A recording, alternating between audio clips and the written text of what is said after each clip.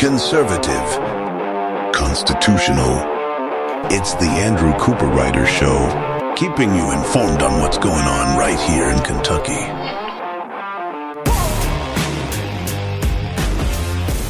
And welcome everybody to another amazing day here on the Andrew Cooper Writer Show. Of course, I'm your host, Andrew Cooper Writer. You know, sometimes I'm clairvoyant, sometimes I can tell the future. And yesterday, you watched a show, hopefully, if you're watching every day, which if you're not, shame on you. What are you doing out here? I'm out here making them every day. Why aren't you listening to them every day?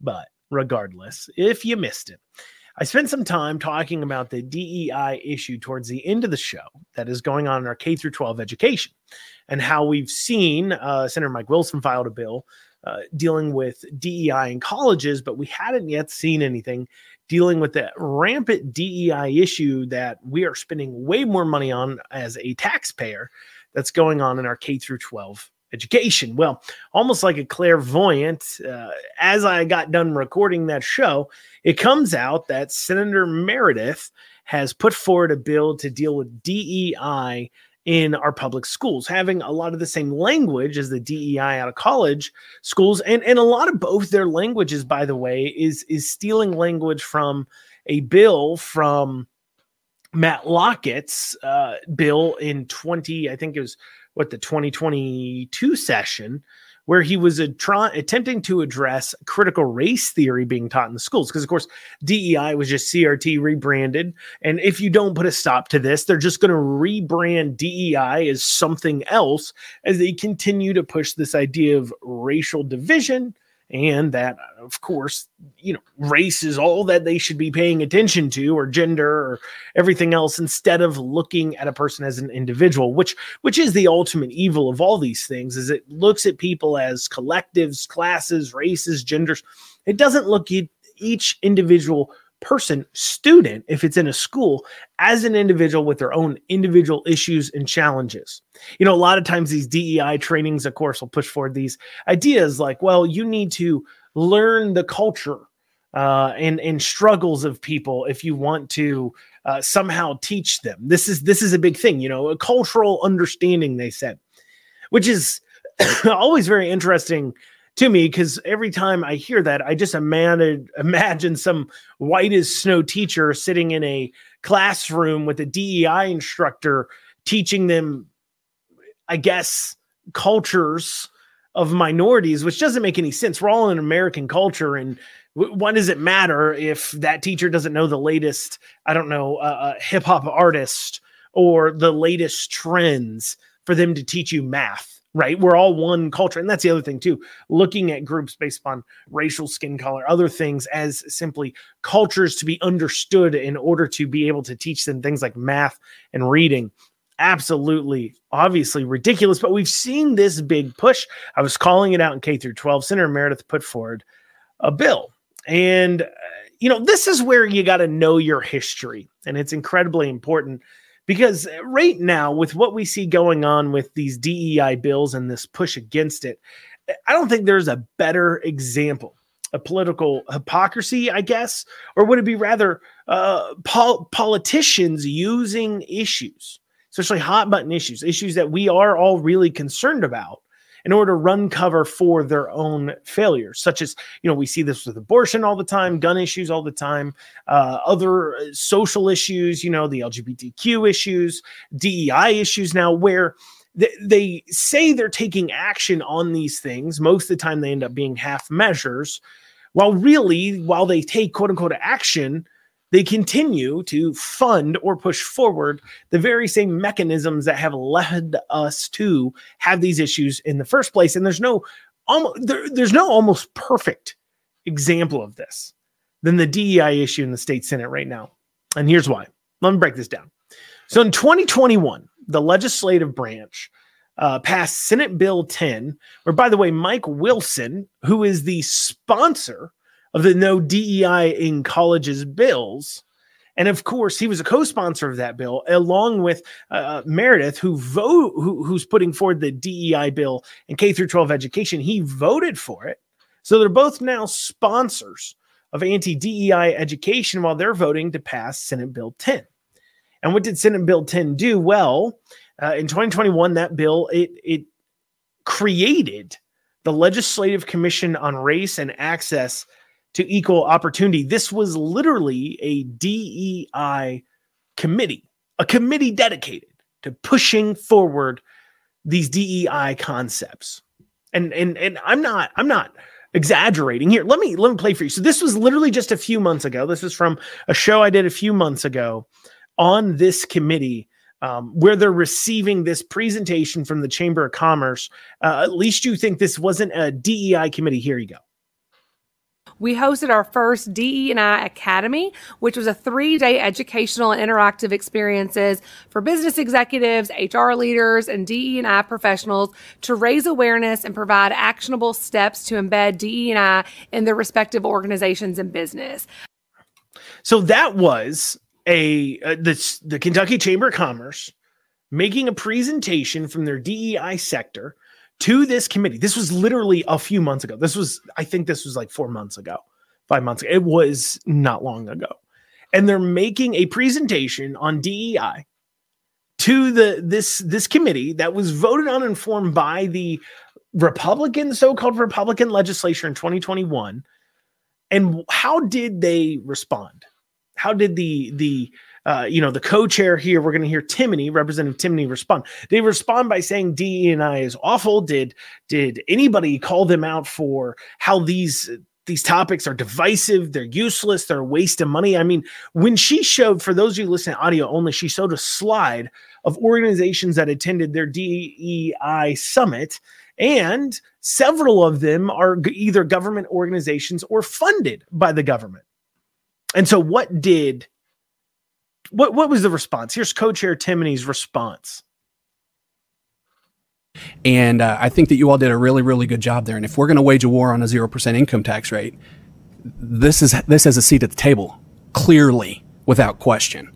And I really appreciate that today. You really kind of gave me some talking points to be able to discuss that going forward. DE&I, it's socialism.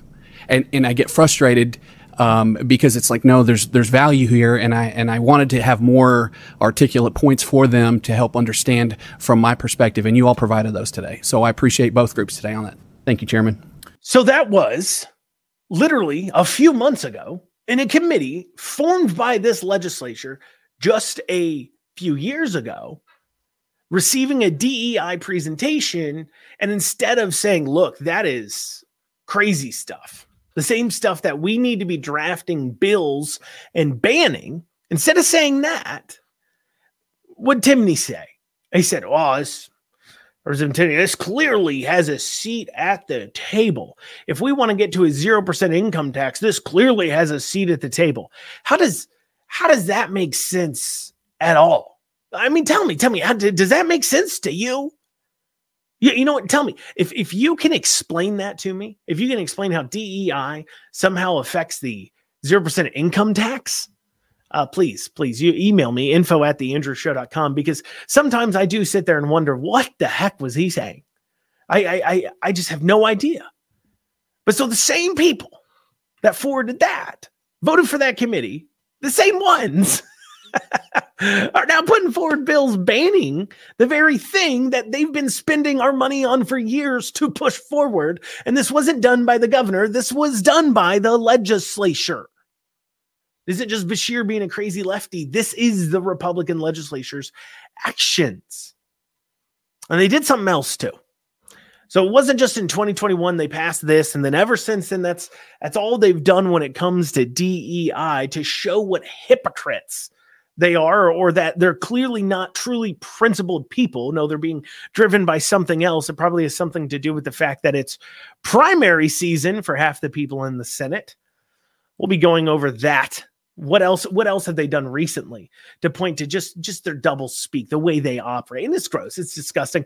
We'll be covering that after this short break. You're listening to the Andrew Cooper Show, your source for Kentucky politics. Want to reach out to the show? Feel free to email info@theandrewshow.com. We'll see you back here in a few short minutes. And you are back with the Andrew Cooper Show. For the break, I was going over how the same people who proposed these DEI bills, banning them in colleges and public schools, were also the same people that sponsored and voted for bills that formed a committee to literally forward DEI and encourage it in our government all throughout. And you know what? If they want to come out and say, you know what, we made a mistake, we shouldn't have voted for that committee, and we need to make a move to disband it. We did the wrong thing. We were moving in the wrong direction, and this wasn't the right thing to do. Well, then I would actually have some respect for them. But the chances they'll come out and the chances they'll file a bill to get rid of the committee are next to zero. But they didn't just take action in 2021 forming a DEI committee. No. See, then in 2023, these same people that are coming out now about how destructive DEI is endorsed the same DEI consultant who, by the way, held a DEI summit for colleges a few weeks prior. No, I'm not kidding. So these people, Mike Wilson, sponsor of the college DEI bill, and Senator Meredith, sponsor of the K through 12 DEI bill, just less than a year ago, they came out and endorsed O.J. Alika, my opponent, one of my opponents in the state treasurer's race, for state treasurer. Now, he lost greatly because he was a giant liberal. We did a great job exposing for what a crackpot he is. But anyways, and he was the major pusher of that Senate Bill 10. He actually ended up being a citizen member of the board, and it was one of his key pieces of legislation he was pushing forward and lobbying on. And so these two senators in 2023, just a few months ago, endorsed him for state treasurer. But right before they endorsed him, just a few weeks earlier, he literally held a DEI summit for college universities. That's not even a year ago. They literally endorsed a guy pushing forward the same ideas that they think are so dangerous they need to ban them for public office with an R next to their name. Why? Well, why does this happen? They simply don't have political will. It's not about they're stupid. They should be paying attention. I mean, any of us who are paying attention, I sure hope the legislators should be, though they have done some things recently to kind of throw cast some doubt that they do pay a whole lot of attention. But any legislator paying somewhat attention should have seen how dangerous this was. I saw how dangerous it was. You probably have seen how dangerous it is. You probably were recognizing that this type of critical race theory, DEI nonsense was a problem, especially considering back in 2022, there's bills pushing it forward. Right? But yet, not only did these legislators vote for that bill, not only did they endorse DEI consultant, same guy who wanted implicit bias training for all K through 12 educators, that's something else he lobbied for. They couldn't realize this stuff was all awful and racist, and now suddenly they find themselves with the political will and knowledge to fight against the very same thing they've been funding and pushing forward for the past several years. You know why? Because it's primary season. You know, this is why people running for office, I talk to people, I say, hey, go out there, run for office. And I'm not going to mince words about how difficult it will be if you want to win. And there's some, calculation about why you should run or why you shouldn't run. But if you can put forward a strong competition against a bad incumbent, a strong push against them, right? So you're going to be willing to spend the money, go knock doors, and have a chance. You think, I may have a chance to win, I may not. But just you challenging them on the ballot causes things to happen. I mean, me challenging Senator Douglas back in 2022 made them in the COVID emergency. I mean, they had to give it to Douglas to give him the win because I was calling him out for breaking one of his campaign promises he had made to not further vote for continuing the state of emergency for COVID. He voted for it anyways. I called him out for it. Within a week, they were ending the state of emergency, and it was Donald Douglas pulling it forward. So even if you lose, you challenging them does accomplish things if you put forward a good, strong challenge. In this case, Senator Meredith is being challenged by a guy with the last name Ballinger. I don't know much about him, but I'm told he's a pretty good guy. He's being challenged by him, and he's worried about it. And he's worried about it partially because, of course, Senator Meredith does not get along well with his constituents. He may think he does, but literally everybody knows he's a pompous jerk that talks down to them, so they don't like him. and where he has endorsed recently that DEI consultant, where he voted for the DEI committee, right? The Commission on Race and Access to Equal Opportunity, where he voted for that and is endorsing DEI consultants, he is weak and open for attack on this issue. And so in order to shore that up, we got to have these votes. We got to have a DEI vote in colleges. We got to have a DEI vote on K through 12 education. I need to sponsor that. So that way, when come primary time and I'm being hit for being such a liberal, I can pretend to say I did something. Now it kind of sucks, obviously, because they can wreak havoc and cause problems. And then they do one thing good to somehow, not even good, but they just, even if it's only, just a, not real. It's just something that they're doing to fake it. They now have bought back the ability to kind of push back against issues with the voters. Well, if the voters were informed and aware, they would be like, well, buddy, the only reason why we're in this mess is because of you, because you kept voting for this stuff. You kept endorsing these people. So it sucks that it wreaks havoc, but at least now they're coming forward with a solution to the problem that they caused. But the issue here and the reason why, even with them coming forward with a solution for they caused, shouldn't keep them in office, outside the fact that it shows that they have no political will. In the first place, all the money that's been spent on this is gone already. Let's see them also take the step to get rid of this statutory committee. Let's do that. But anyways, but they've also been funding a base of support for these types of things, and they can rebrand and rejigger just like they did from CRT over to DEI, and they can march onward still continuing to spend our money. They can march onward still. I mentioned earlier, of course, I'd throw a little mess in the idea that our legislators are somehow intelligent or paying attention, and they've done something to kind of point it in the different direction, because, speaking of messes, we had last year, towards the end of the session, a bill passed that was dealing with the Kentucky Fish and Wildlife. And in the bill was a rider that allowed Kentucky Fish and Wildlife to require you to get a license, a hunting and fishing license, if you wished to hunt or fish on your own land, if it was less than 5 acres. So what they were claiming, okay, this is the issue that they were claiming. What they were claiming is that people with small amount of acreage was not getting a license, going out and hunting on other people's land, and then was claiming, no, I got this deer or I got this fish or something on my land, and so therefore I don't need a license to do that. And so they put in place a rider on the provision here on the bill in order to say, hey, look, we need to shore that up and make people buy a license, which of course is ridiculous. You shouldn't ever have to, regardless of the amount of acres you have. If you've got a 1 acre plot and you can safely and reasonably sit out back there, you put forward a corn feeder or something, and you've been able to get deer to come onto your property, you should absolutely be able to harvest those deer without getting a license. Here's the bill in question here that passed, and this is what it says, okay? The resident owner of farmlands of 5 or more acres, or his or her spouse or dependent children, shall, without procuring any sport hunting or sport fishing license, have the right to take fish or hunt during the open season except trapping.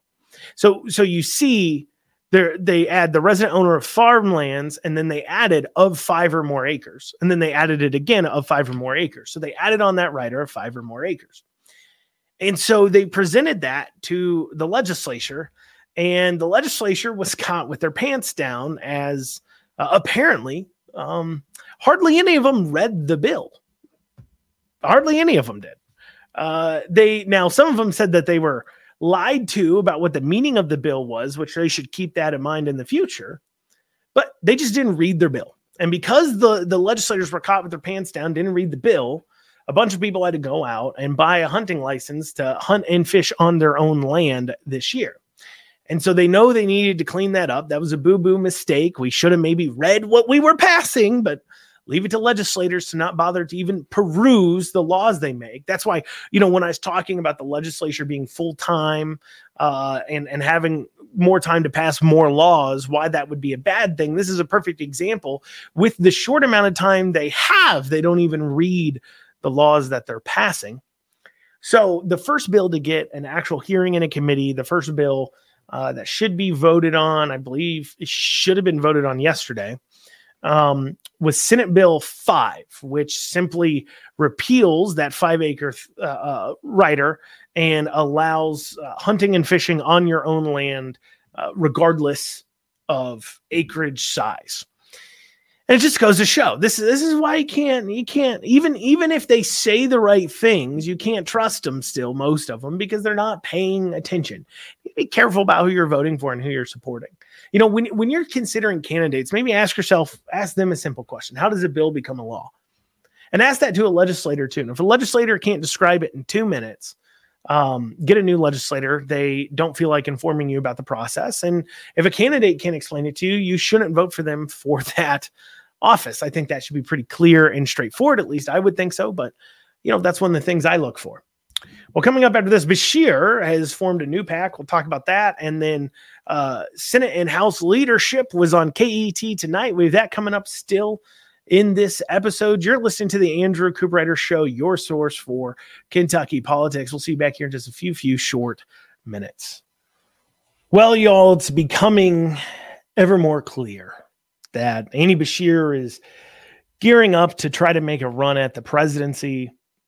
Potential, maybe he thinks vice presidency first, then steps up to presidency. But it's pretty clear Andy Beshear is trying to certainly test the waters for it. And we have evidence from this. We have a big story this week. A lot of people talking about it all across the country. That is, Andy Beshear has put together what's called like a leadership PAC.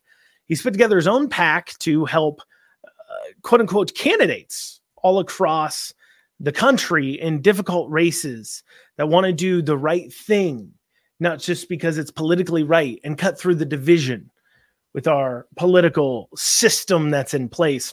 And so he's putting this PAC together in order to, quote unquote, help people in those races. Now, first off, it's funny that he ran on there's no red or blue and division. And I want to take an over under, like a bet.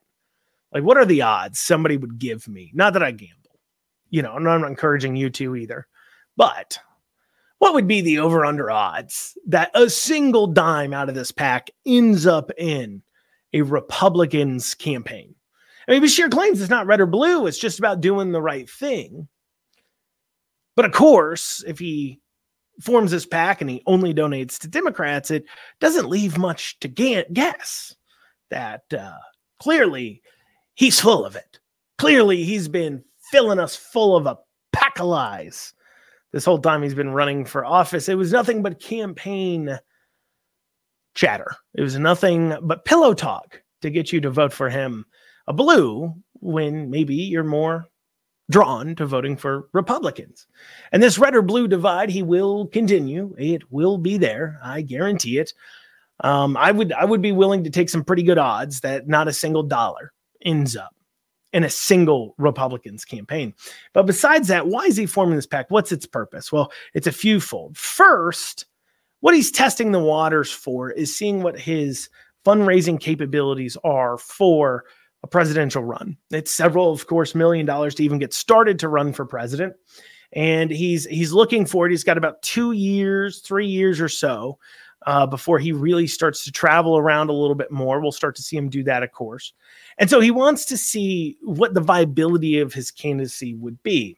And the best way to do that is to form a PAC for no specified reason that, oh, by the way, those funds can be used, of course, to support him in the future should he run for something like president, something federal. But to see what his fundraising abilities are across the country, if he can get you to give money to him just because you like him and you want to see him succeed into the political future, and I'm sure his pitch to private donors might be, hey, look, I'm thinking about running for the presidency, so throw a few bucks in here so I can make my case, that'd be great. That's a big part. That's a huge part of the reason why. This allows him to fundraise for the presidency without declaring for the presidency. But it also if he does give it to candidates and maybe gives it to some, can buy loyalties. The deals can be made. Hey, you will support me as I run for president, and I will flow maybe a couple grand into that campaign for you. That's how that wheel gets greased, don't you know? Money is the grease to the wheels of politics, it seems. And so it's just more evidence. Like I said, Andy Beshear is gearing up for a presidential run. It's going to be awful. He's probably going to be misusing tax dollars like crazy to travel around the country. You just kind of got to get used to it, because this is how our political system works, apparently. So there you go. He's testing the waters. We'll see what happens. I hope nobody gives him any money and he decides he's not running for president and he retires off somewhere, but that's probably not going to happen. Now, KET, a few days ago on KET, on Kentucky Tonight, we had the leadership of both, on the Democrat and Republican side of both the House and the Senate, do an interview with Renee Shaw there, talking about legislative priorities for the year.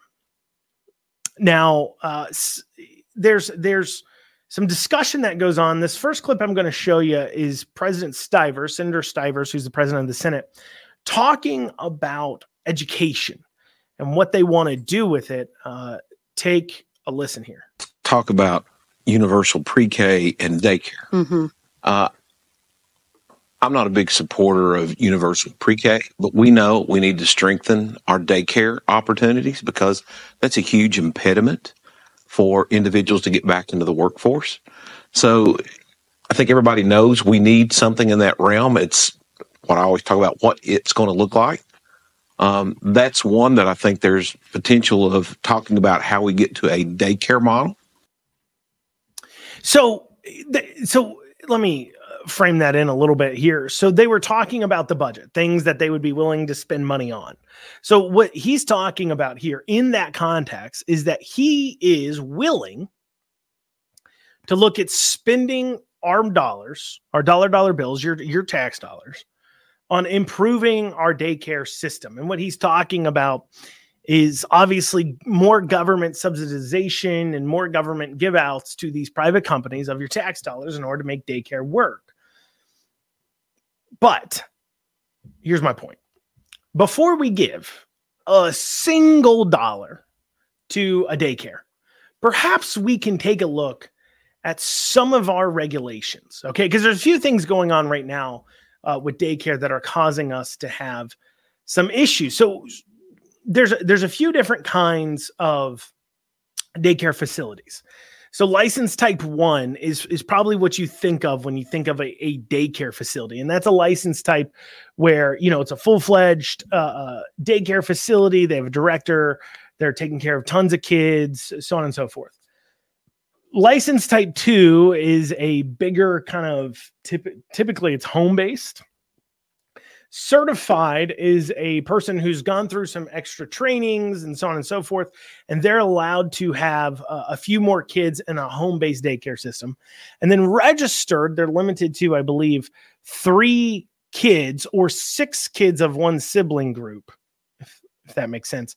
So they're limited to basically 3 kids that aren't their own child to be in the registered daycare system. Okay. So there's all these different daycare types, and they all pay out differently based upon the requirements. But there's something else that comes with the requirement, current state regulations, and that deals with a teacher ratio, a ratio to the amount of teachers they can have. And I'm going to zero in on infants. So for infants in daycare, you have to have a 1-to-5 ratio. So you have to have 1 teacher for every 5 infants currently in childcare in that facility. So if you've 1 employee for every 5 kids, okay, why is this really important? So they talk about we need to have more daycare availability.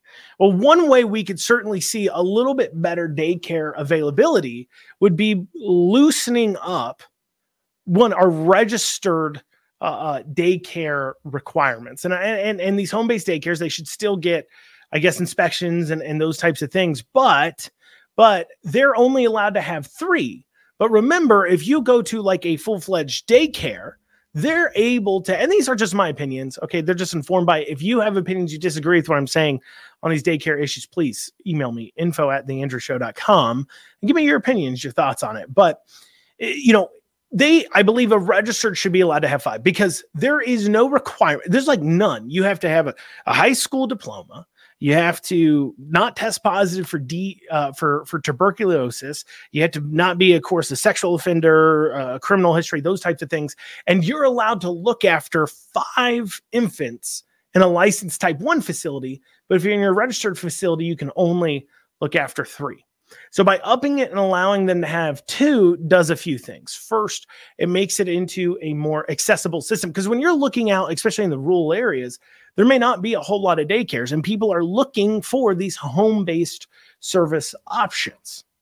And so by loosening that up, allowing them to have 2 more infants each, for an example, would certainly, allowing them to have as many kids as you're allowed to have if you had just 1 employee per the same ratio there, I think could go a long way. Maybe you say, look, there's some danger to that. They should lower for the XYZ reasons. I hear it. But there's another thing that goes into it, and that's the payouts. And we'll be covering that after this short break. You're listening to the Andrew Cooper Show, your source for Kentucky politics, covering daycare payouts after this short break. And you're back with the Andrew Cooper Show. Before the break, we were going over Senator Stivers talking about spending our tax dollars in order to help with the child care problem. And my assertion is there are solutions we can put on our problem-solving hats and and help address our child care situation without needing to spend more of taxpayer dollars. And one of the things I brought up before the break was that we could adjust our ratios, allowing slightly more kids per teacher, but also in the home-based alternatives, like we see in the rural areas where somebody's offering daycare services out of their own home and as residence type style, allowing them to run with pretty similar ratios as a typical daycare facility instead of restricting them down. So that was one suggestion I put forward, because there's another problem here. And this is why, especially in those rural areas, you're not going to see a lot of daycare. So when we look at the Cabinet for Health and Family Services, I'm just going to look at Fayette County, and we look at their maximum allowed of payouts. So the other issue is that large parts of daycares become so hugely subsidized, and the government pretty much puts a cap on how much they're willing to pay per day. And so a lot of times that pretty much dictates what the cost will be, that they will charge that amount to everybody, regardless if you have government subsidies or not. And that is the solution. And also we see daycares, because the government, I'm going to go through these payouts, doesn't pay nearly enough, that once again, same thing as Medicare and Medicaid, they will raise the prices for non-government subsidy people in order to make up the difference, meaning now it's taxing you coming and going 2 ways. And so right now, take for example, I was talking about a registered facility, which is only allowed, I believe, to have 3 kids. Like I said, I'm not a lawyer. I read the laws. I'm interpreting them. So I believe they're allowed to have 3 kids that aren't related to them in their home, and they're allowed to watch as long as they're a registered provider. What do they get paid by the government? Maximum amount they get paid for a full day of infant care is $16. So you can take care of 3 kids, 3 infants. You're getting paid, what, 3 times 16. So that's 30 plus 18. So 48. You're getting paid $48 a day. Now you say, Andrew, that's though they're taking care of maybe just their kids or whatever. Maybe they're certified. So if you move up to certified, which is still a home-based alternative, still not allowed to have the same amount. I believe they're allowed to have, I think still less than 5 kids, right? A full day for them to provide care. They are allowed to charge $36 a day. This is in Fayette County too. You go into the rural areas, it gets much less. But $36 a day at 5 infants, if you're allowed to have that, is only $180 a day total to take care of 5 kids. and you have to provide some things. A lot of times you'll be providing snacks, of course, and those types of care. You've got overhead, of course, that goes into it. It's not like you're just pocketing $180. You got taxes you got to pay. You got other situations like that. But let's go all the way up to license type 1. So that's the type that you think of when you think of a daycare, typically. License type 1. They're paid $47 an infant a day. So at $47 an infant a day, and you're only allowed to have, you have to have one worker per 5 infants. That is, what is that? $235 a day per employee. Now, here's just little facts for you. So if you want to have a good person, hire them, you're competing on the job place. Let's say you got to pay at least $15 an hour, but your cost isn't only $15 an hour. As a childcare provider, no. So you have payroll taxes that are charged by your local governments, your state governments, so on and so forth, and you have to pay those too, and that adds an expense as well. So now you take that 15 and you want to up it by about 30%. You got about a 30% more markup. So really now the cost becomes $19.50 an hour. And at $19.50 an hour times 8 hours, that's $156. You say, well, hey, that's okay. You're still making $100 in profit per employee. But remember, you've got rent, you've got management, right? A license type 1 has to be run by a person who has at least generally speaking, at least an associate's. There's other ways that can qualify, but at least an associate's degree. So you got rent. That's just their hourly pay. So you're not offering any benefits either. So that can be hard to hold on to people, especially people who work with kids a lot. You're going to have to offer benefits eventually, right? And so you boil that down. It's just, there's not a lot of meat on the bone. There's just not. And so they end up either having to charge other people more, or they just can't really provide it because they can't find people to work for the amount they need to in order to be able to scratch out, make a living offering these daycare services. And so what can we do to change that without spending another dollar? Because I was just talking about payouts. And you're like, look, they can't make a profit on it. And I don't like saying it, right? But perhaps we can offer some exemptions on payroll taxes to these daycare facilities, right? Perhaps we can offer some opportunities in order to lower their costs. I already said adjust the ratios, but the regulatory costs that are on all of us and our cost to do business, like our taxes, like our payroll taxes, like those other things, could certainly be something to look at. But that's not giving them dollar bills, but that's what Stivers was talking about. So there's just some options there, something to consider. And like I say, you can disagree with me. Email me info@theandrewshow.com. If you think I got it way wrong, that's okay. Just taking a stab at a problem and offering up solutions that nobody seems to want to talk about. So here's another thing. Another funny moment here. Senator Neal, Democrat and minority leader in the Senate, shows us exactly why Democrats suck at handling funds. Let's take a listen to what he had to say in this KET interview. Should be taken out of the rainy day fund to do whatever you think bold investment should be done. Well, you're talking about education. analysts that deal with money that get down to those kinds of nuts and bolts. But the fact of the matter is that we got a ton of money in the rainy day fund. So let me frame it what he said. Let me add context. So he was going on about how we've got all this money in the rainy day fund and it needs to be grabbed and appropriated and then used to fund whatever boondoggle Democrat program he can think of. And so Renee Shaw asked, okay, so how much of the rainy day fund do you think you should spend? And he goes, I don't know. I'm not an expert. I just know we should spend more. And that is a typical Democrat. We got a ton of money. Let's spend it. You know, they don't bring any numbers to the table, especially when it comes to education, right? They never bring a number of how much money do you need? How much is this going to cost? What is going to be the long-term cost of this? What dollar amount do you need in order to achieve this outcome? And if you're not achieving that outcome, then maybe we pull back funding and we look for a new solution. No. It's always more money, and there's never an amount. Imagine if you ran your household that way, where you say, oh man, you know what? We've saved up money. I need to buy a dryer for the house. And my